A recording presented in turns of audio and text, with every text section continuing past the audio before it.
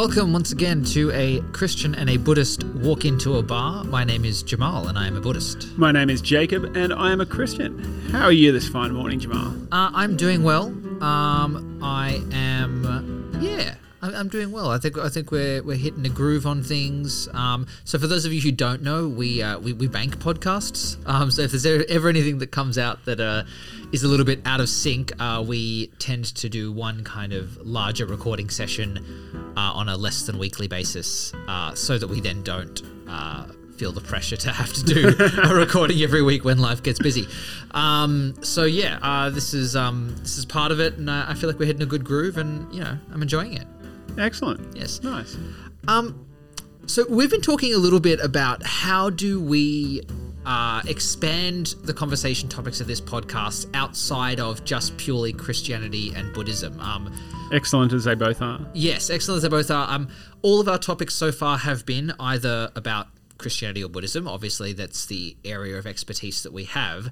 But I think it would be a great thing to be able to talk about other religions and other theological thoughts. But obviously we don't want to do so in a way that is disparaging. We don't want to do so in a way that would give any kind of impression that we don't have the deepest of respect for lots and all other religions. And Pastafarianism, I think we decided, is enough of a safe place to discuss that's okay. So I've found an article. And also just in a way, sorry, Jamal. Yeah, please. That we've got a reasonably deep understanding, I think, of Christianity and Buddhism in between us. When it comes to other religions, it's not just a question of do we have respect for them and whatever.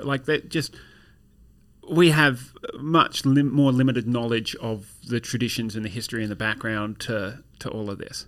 Yes, and look, and this also comes into, we would love you, the listeners, to send us articles. Like the easiest way for us to engage with an article about a different religion is for someone to send it to us and ask us to talk about it. And then, totally. At least from my perspective, that feels a little safer to engage with. However, for this week, I have actually found an article about Judaism and an aspect of Judaism that I think is brilliant. And I think this is a really good first foray into discussing other religions, which is to find an aspect of another religion that I really quite like, and kind of discuss our thoughts on it, and maybe our perspectives on it from a Christian and a Buddhist perspective. So today we're going to talk about an article by Misha, I think it's pronounced, D. Halpin. Micah, thank you. I think I don't know why I put the sh on that C. And it's called The Art of Debate, Jewish Style. So, Jacob, the Old Testament, the Jewish books are obviously part of the Hebrew canon. Bible. The Hebrew Bible. Let's call it that. Okay, yeah. It's part of the canon of Christianity. How much do you know about kind of those books and how they work, and then how they spill into the Jewish tradition, as opposed to the Christian tradition? And I guess talk me through where you're coming from that perspective. Yeah, sure. So the Hebrew scriptures, the Jewish scriptures, the Tanakh, I think they call it, forms part, the large majority actually, of the Christian Bible as well, and is commonly talked about as the Old Testament. So the Christian Bible comes in two parts. There's the Old Testament, which is God's story of his people before Jesus, and the New Testament, which is the story of Jesus and God's people kind of after Jesus. And the New Testament covers maybe like 100 years in terms of when it was written. But the Hebrew scriptures cover a much longer period of time, like maybe 1,500 or 2,000 years of time in terms of when they were written, depending on how you like to read it. But it covers history from creation to the time of Jesus. And are the Hebrew scriptures the word of God as given to the original prophets? So how is that kind of relationship between God providing a message through those scriptures, and what does that mean? Yeah, so from a Christian perspective, like they're the word of God. But they're the word of God, but can only be understood in part without the New Testament. So it's the story of Jesus that brings sense to them.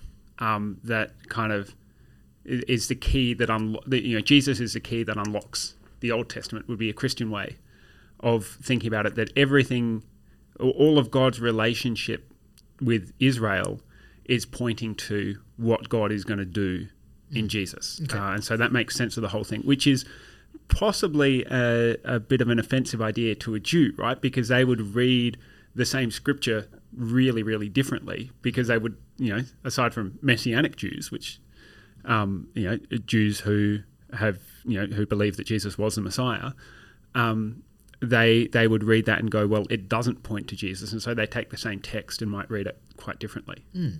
Yeah, and I think this is where we kind of get to with this article. So just before we dig into that, do we want to talk just briefly about the structure of the Jewish scriptures, or we'll leave that for... No, sure.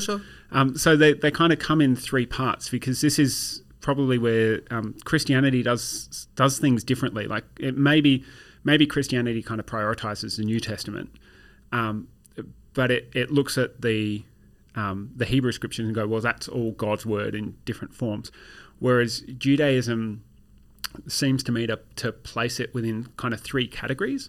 So there's the Pentateuch, which is the first 5 books, which are also called the books of Moses, right? So it's the story of creation and God bringing Israel out of Egypt and the Red Sea and all of this, and giving them the law, which is also called Torah. And so sometimes these 5 books are talked about as the Torah, and that's kind of the core of what it means to be Jewish, is people of the covenant, people of God's law, which is contained in those 5 books. Then there's the prophets, which are kind of the story of Israel's history, and then also what we might think of as like prophetic words, so oracles and utterances of, thus says the Lord, you should seek justice and love mercy, and why you're worshipping idols and all of that. So the prophets, which is probably the largest portion, and then there's a section called the writings, which are the wisdom literature, psalms and spiritual songs and that kind of thing. And so there's those 3 buckets, those 3 categories of scripture, amongst which the Torah or the Pentateuch is just like, that's the highest level that you can have. And there would be some Jews who would say, like, that is scripture and everything else is kind of expansions on scripture. Others would say, well, the whole thing's scripture, but this one sits at the top. Some traditions would say the writings are, well, like, they're cool and they're interesting, but they're not as inspired as the other bits. So there's a different nuance, I think, when a Jew comes to the same scripture than when Christians tend to come to those scriptures.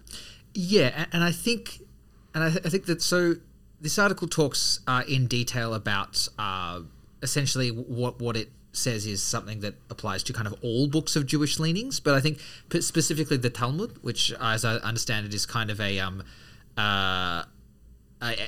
it falls in that category of the law, so to speak. It's the way you should live, and the kind of the how to structure society and how to be in the world in line with God's intention.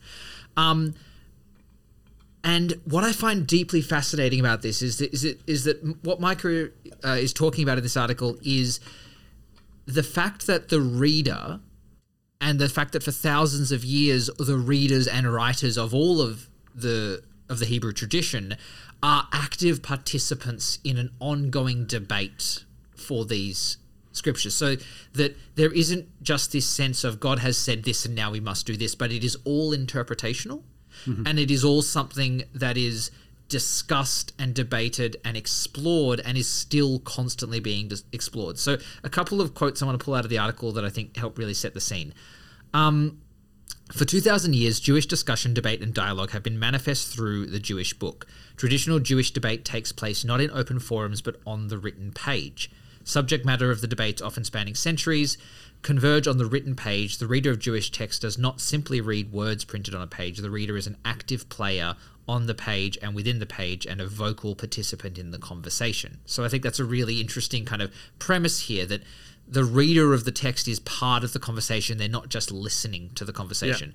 Yeah. He then goes on to talk about how it's, a kind of a closest approximation might be how you think of the internet. So, I was listening recently to something around how the early internet, you had read-only documents and read-write documents, right?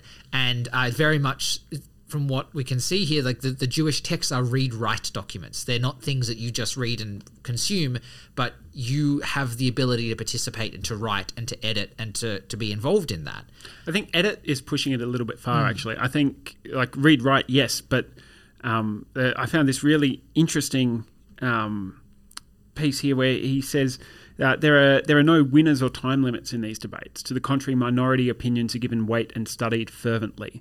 And so this idea that like, well, you might add your voice to the page, but you're not going to edit what somebody else has said about it. And so the, kind of just that meta conversation, I quite like that idea. Yeah. Yeah. And this idea that, this other one I love is there is never a page 1 in a traditional Jewish text. Texts always start on page 2, and I think he's talking about that in this context of Genesis and like this kind of misconception of, there is a beginning. It's like, well, no, this is just when God started doing things. It wasn't the beginning, which I find super, super fascinating. But yeah, that there are different languages and there are different scripts and there's this constant debate that is going on, and I'm really deeply fascinated, and I love this idea that religion is an evolving thing.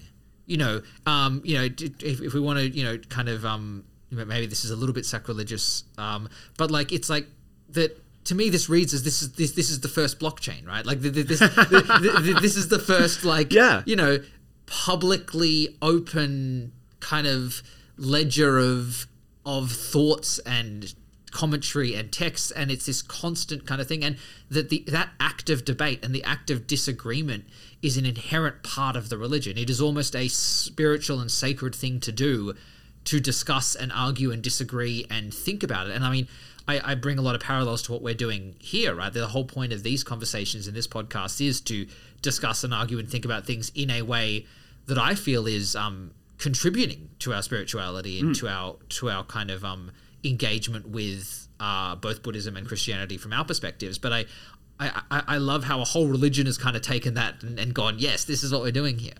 It kind of it reminds me a little of something we were talking about a couple of episodes ago. I think it was when we were talking about Pastafarianism. That if there is a universal God, if there is one God, which is a deep truth of Judaism in the same way as it is of Christianity, and that God can be known, it kind of stands to reason that everybody could experience something of God and have something to say about God that is valid. And so this is partly where we landed there, that, as a Christian, I can learn from people of other religious traditions that there is some experience of God there, some sense of who God is, even if it's, partial and incomplete.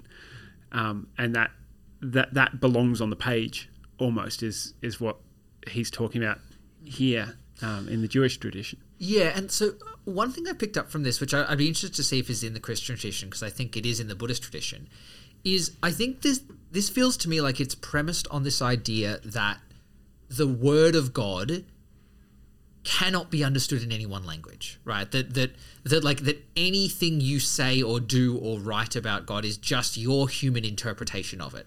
And I think this is really interestingly, to me, one of the things that speaks to this is that it's this idea that there is, the article talks about how if you look at the Talmud, actually I'll quote it, the Talmud page spans 2,000 years. It is not linear but dialogical. It has a multilinear design in both Hebrew and Aramaic.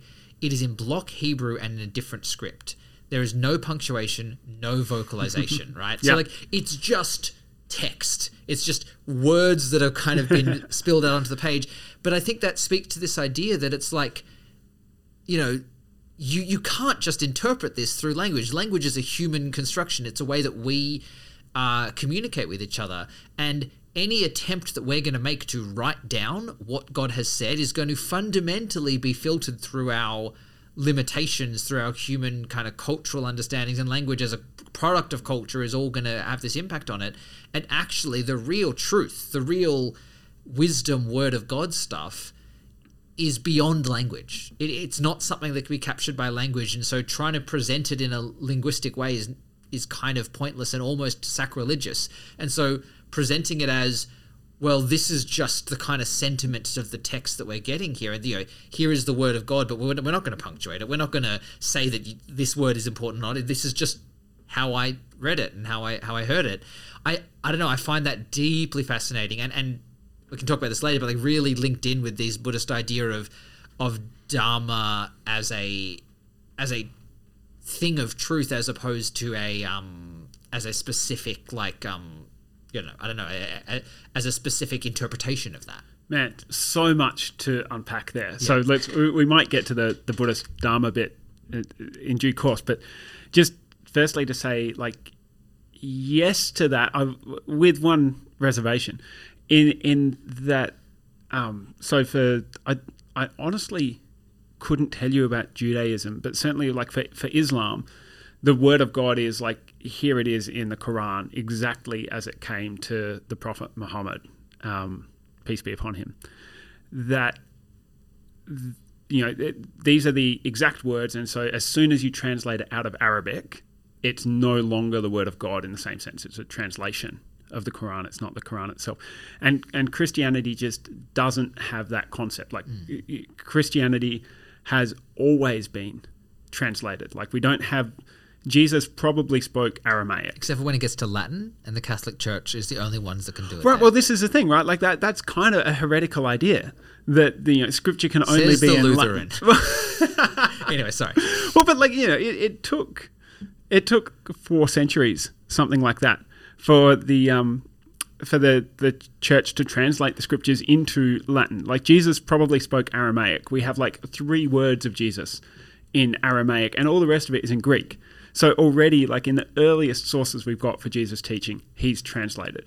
The New Testament writers quote the Old Testament, the Jewish scriptures. So the Jewish scriptures are by and large in Hebrew.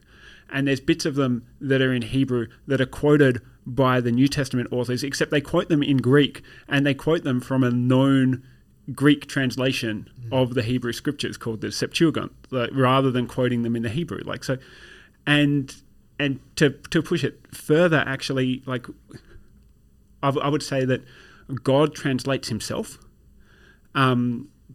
So one of the ways that Jesus is spoken about is as the Word, and the Gospel writer John says in the preface to his Gospel, he says, "The Word became flesh and dwelt amongst us, and we have seen him." We've seen the glory of God. And so it's kind of like Jesus translates God into human, but also into a human at a really specific time and place, and speaking a specific language, and with particular cultural hang-ups or not, and all of that. And so like you can't understand God outside of that context, outside of the limitations of language. And it's almost like human understanding is finite, and that's reflected in our language, that our language can never quite capture everything that we want it to. And so God kind of condescends to human finitude, and says, okay, like you've got minds that can't grasp the fullness of everything. So here, I'm going to come in a form that you can grasp and that you can understand. And so there's a sense to which you said that God is beyond language in some way. And that's kind of true, but also that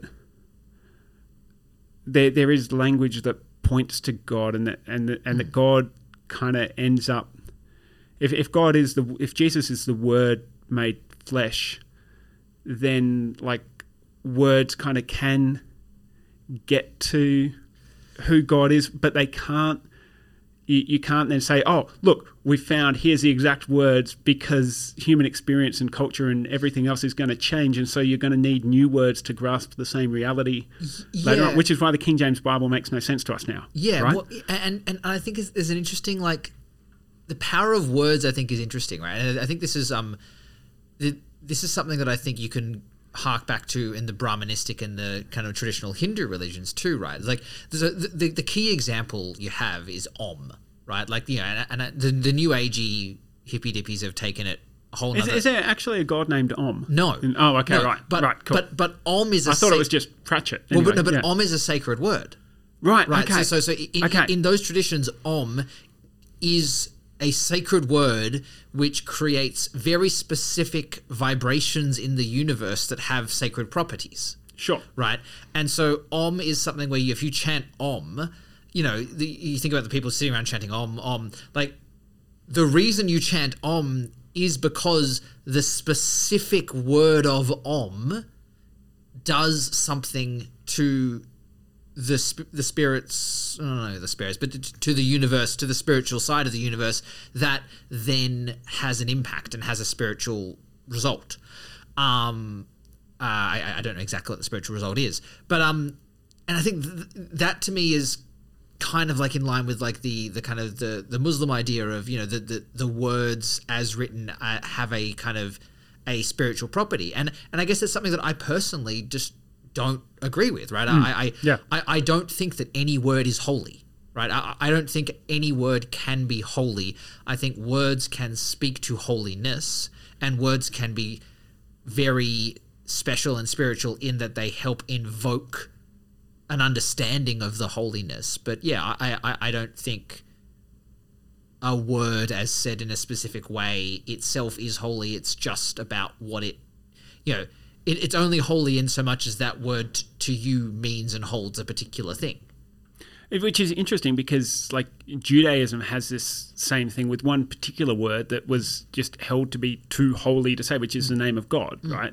Which is Yahweh is the way that it's commonly stated now. There are no vowels, right? It's written as right. But this is that Y. block Hebrew that they're talking about. Yeah, it's like so it's YHWH in English, and Jehovah is another way that you could potentially vocalize it. But you know, Yahweh's the way it's commonly said. But you can kind of see throughout the Hebrew scriptures, like the way that the word is used kind of changing. Like people get less comfortable and less comfortable with the idea of, you know, even writing the tetragram, it's called the YHWH, till you get to the time of Jesus and kind of no one says it. They just talk about the Lord, because that's the easy way to talk about God without saying the name, because if you say the name, you might say it wrong or something like that. So I want to pivot slightly and get to this idea of debate. Yeah. So like what, you know, so obviously the article is talking about the fact that debate is a spiritual practice and the fact that disagreement is a spiritual practice. I mean, where does that sit in Christianity as, you know, the kind of, you know, the sacredness of debate? That's a great question. That there's theological debates that happen all the time. There are boundaries for them, and I imagine there's boundaries for them in Judaism as well. Precisely what those boundaries would be in Judaism, I'm not sure. But Christianity has this sad history, shall we put it that way, of kind of shutting debates down, and you know, you can see this most clearly in kind of the development of the papacy and the authority of Rome, where, like, you know, you wind up with for over 1,000 years in Western Christianity, kind of one guy who, if he says it, like that's the way it is. So it's whilst debates have kind of continued pretty constantly in the church at certain times and probably for a lot of history, they've been shut down in favor of kind of an authoritative view, if you like, or an institutional view is how some people would critique it. And do you think that is certainly not this same tradition as we see here described in Judaism? Yeah, and do you think that's inherent to Christianity? Like, do you think there is something in the religion where, you know, as God is the ultimate authority and cannot be argued with, like that then filters down? I'd like to say no, but exactly why that's happened in history, like there are some people who would say, and I'm kind of sympathetic to this, that it's not actually a Christian idea; it's a Greco-Roman idea that, you know, God is the ultimate authority, and so, you know, you have to get in line with what God's saying, right? But you in the earliest church, you don't see that to the same extent. And in Judaism, you don't see that to the same extent. And kind of part of what is happening here in the dialogue that Micah Halpern is describing is like God's a participant in that dialogue as well. And there are parts of scriptures that you could describe as an argument with God. And the book of Job does this, par excellence. So that actually brings me very neatly to the time a Christian and a Buddhist walked into a You're bar. welcome. Yeah, thank you. So a Christian and a Buddhist walk into a bar, and there are two rabbis that are having a big, religious argument at the bar. And they're shouting and screaming and, in a very respectful religious way. And so they're debating some scripture thing. And they cannot agree. They just cannot agree. They're at loggerheads. And so they both look up to the heavens and call on God to come down and resolve this argument for them and say, God, come down and tell us who's right here. So God comes down and he listens to Rabbi A and listens to Rabbi B and goes, well, you know what, Rabbi B, you're correct. Like, I'm making the judgment here. You're correct. And Rabbi A just throws his hands up in the air and goes, that's just your opinion. Yeah, and I don't get a sense that within the Christian tradition there really has been that. Yeah. Yeah. Well, you couldn't make that joke about Christians, I don't think. No, what I love is the reason you can make that joke about Judaism is because that works. Like, that you can argue with God. That you can... Also, the word Israel, right? Like, it literally translates to the one who wrestles with God. Like, that's the name of God's people. The Jewish people is Israel, the ones who wrestle with God. Well, and I think what I love about this so much is that it's a real dedication to the process.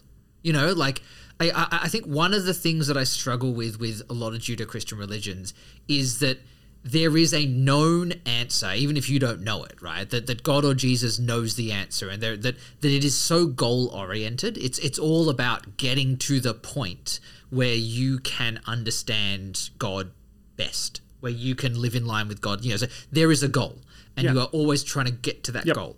And I think what I really love about this, and what I think it really aligns with the Buddhist teachings, is that the goal is actually less important than the process of getting to the goal. That actually there is, it's almost like that there is no goal, or the goal is kind of so unknowable that actually what is holy and what is spiritual is how you get there. And that process of argument and the process of disagreement and discussion is a process-based holiness. It's I recognize that I'm never going to know the answer, but hey, my contribution to this discussion is actually my spiritual legacy. Well, and that's where, like, maybe the goal aspect gets misunderstood a bit, right? Because for both Christianity and Judaism, like, the goal is a relationship, actually. Like, it's not a understanding in terms of a kind of a mental map of correct map of reality or whatever, but it's actually knowing God and relating to God well, which means actually to have a relationship that you can do this wrestling with God stuff. It means that God translates himself, as I was saying before, into a form that can be grasped by humans. And the Hebrew word for know, like in the is like an intimate relational word. So in the Old Testament, it's like a euphemism for sexual relationships, right? So Adam knew Eve. It means that they got together and then they had a kid, and that's that same knowledge of humanity and God, that relationship. And the way that I kind of like to think about this kind of arguing with God, almost in a sense, is like, if there is a goal for all of creation and humanity, we were talking the last episode on the new creation and where everything is headed. Like, well, why is there this suffering now, and what is going on? And God, you have said that God creates everything and calls it good, and we look at it and we see a whole bunch of stuff that's not good. And so arguing with God about that is actually kind of putting the problem where the problem should be, and go, like, God, what on earth is going on? What are you doing?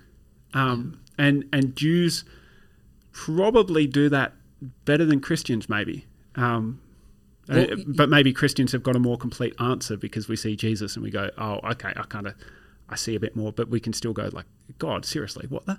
Well, as the rabbi would say, that's just your opinion. It's easier to argue with God when you come from a religious background that has a God. well, yes, and I guess this is the part of it that I think the Buddhists don't have, but do have, I guess, in alignment with this. It's that, you know, the Buddha saw Dharma, and so I guess I should step back a bit. Dharma as wisdom, as truth, as the way the world is. It just is. It's not dictated by anyone. It's not, it's not some, there's no God that is saying, well, this is what it is. It's just it's essentially just the truth of the world. And the Buddha absolutely saw that, interpreted that, passed on a message that was surrounding that, but also that doesn't discount any other person from finding that same wisdom. And the Buddhist tradition is very strong in that, present day monastics have just as much of an opportunity to find the same Dharma and the same authority in that Dharma as the Buddha did. The Buddha is not a deity. There isn't some set thing.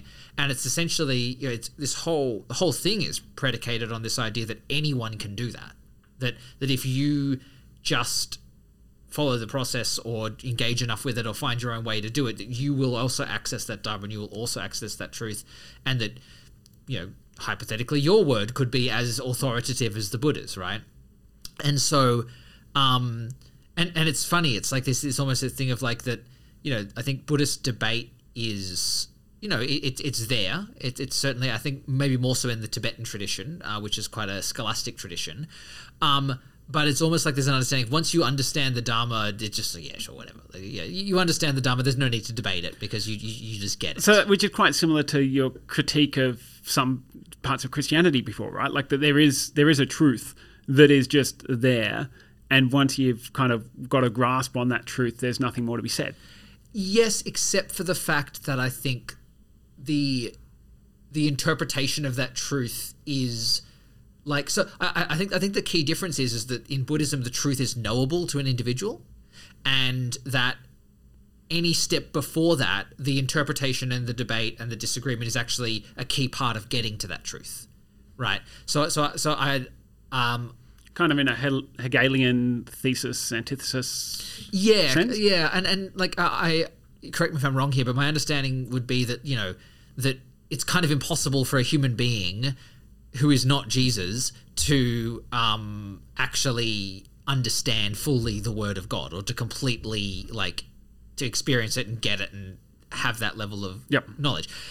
Whereas Buddhism says, well, no, anyone can do that, right? So there's okay, you rule out the fact that some people can get there, but anything prior to that, as you're in the process of meditating and working through that and understanding that it's almost like you're in debate with yourself, right? The art of meditation is this kind of Jewish debate, but it's your internal debate with yourself and with your own habits and with your own kind of tendencies. I do see a lot of alignment with the Buddhist process and with this kind of so it's kind of your own questing after truth, if you like. And one of the I know we're kind of running short on time, so I'll wind this up, but one of the things that I find super linked in with this is this the Buddhist idea of Kalyanamitta, which is a spiritual friend. So the Buddha is quoted as having said, being asked, how important are spiritual friends to the path? And the Buddha says, or I think the exact question was, how much of the path is having spiritual friends? Mm-hmm. And the Buddha says it is the whole path, right? And I think this is taken as a really big driver for why monastic communities are so important. But there's absolutely this idea that pursuing the Buddhist spirituality with others and with people who you can discuss with and with people who you can work with and meditate with and disagree with and kind of go through that process with together, that act of interaction is a really key part of the process. And that it's almost like, sure, you can go be a hermit and go meditate by yourself and do it, but that's so much harder than being part of a community that is going to engage in that with you, and that process of of people coming together and discovering the Dharma together is really critical, which I think this art of debate, Jewish style, is talking about. Which is a deeply Christian idea as well, but with a twist in that, if people are created in God's image, and I don't know what the Orthodox Jewish, how they kind of unwind this idea, but that same idea that people are created in God's image, and so therefore we can kind of represent God to one another and to all of creation as it happens, but that God might speak to me through another individual. And in fact, actually, if you go through all of Scripture, it's God speaking through people in language with concepts and ideas. Interesting. It's not a disembodied voice from the cloud. Generally. There are a couple of very notable exceptions. Until the booming voice comes down. Well, thank you very much for this discussion, Jacob. I found it super interesting. We'd love to hear how you found it, dear listeners. We can be contacted at christianbuddhistbar@gmail.com. We certainly can. Our music today, as always, is by the wonderful Kevin MacLeod. Thank you, Kevin. And look, if you are enjoying the podcast, please recommend it to a friend. Pass on the word, the good word, the holy word of a Christian and a Buddhist walk into a bar. We'll see you next week. Thanks.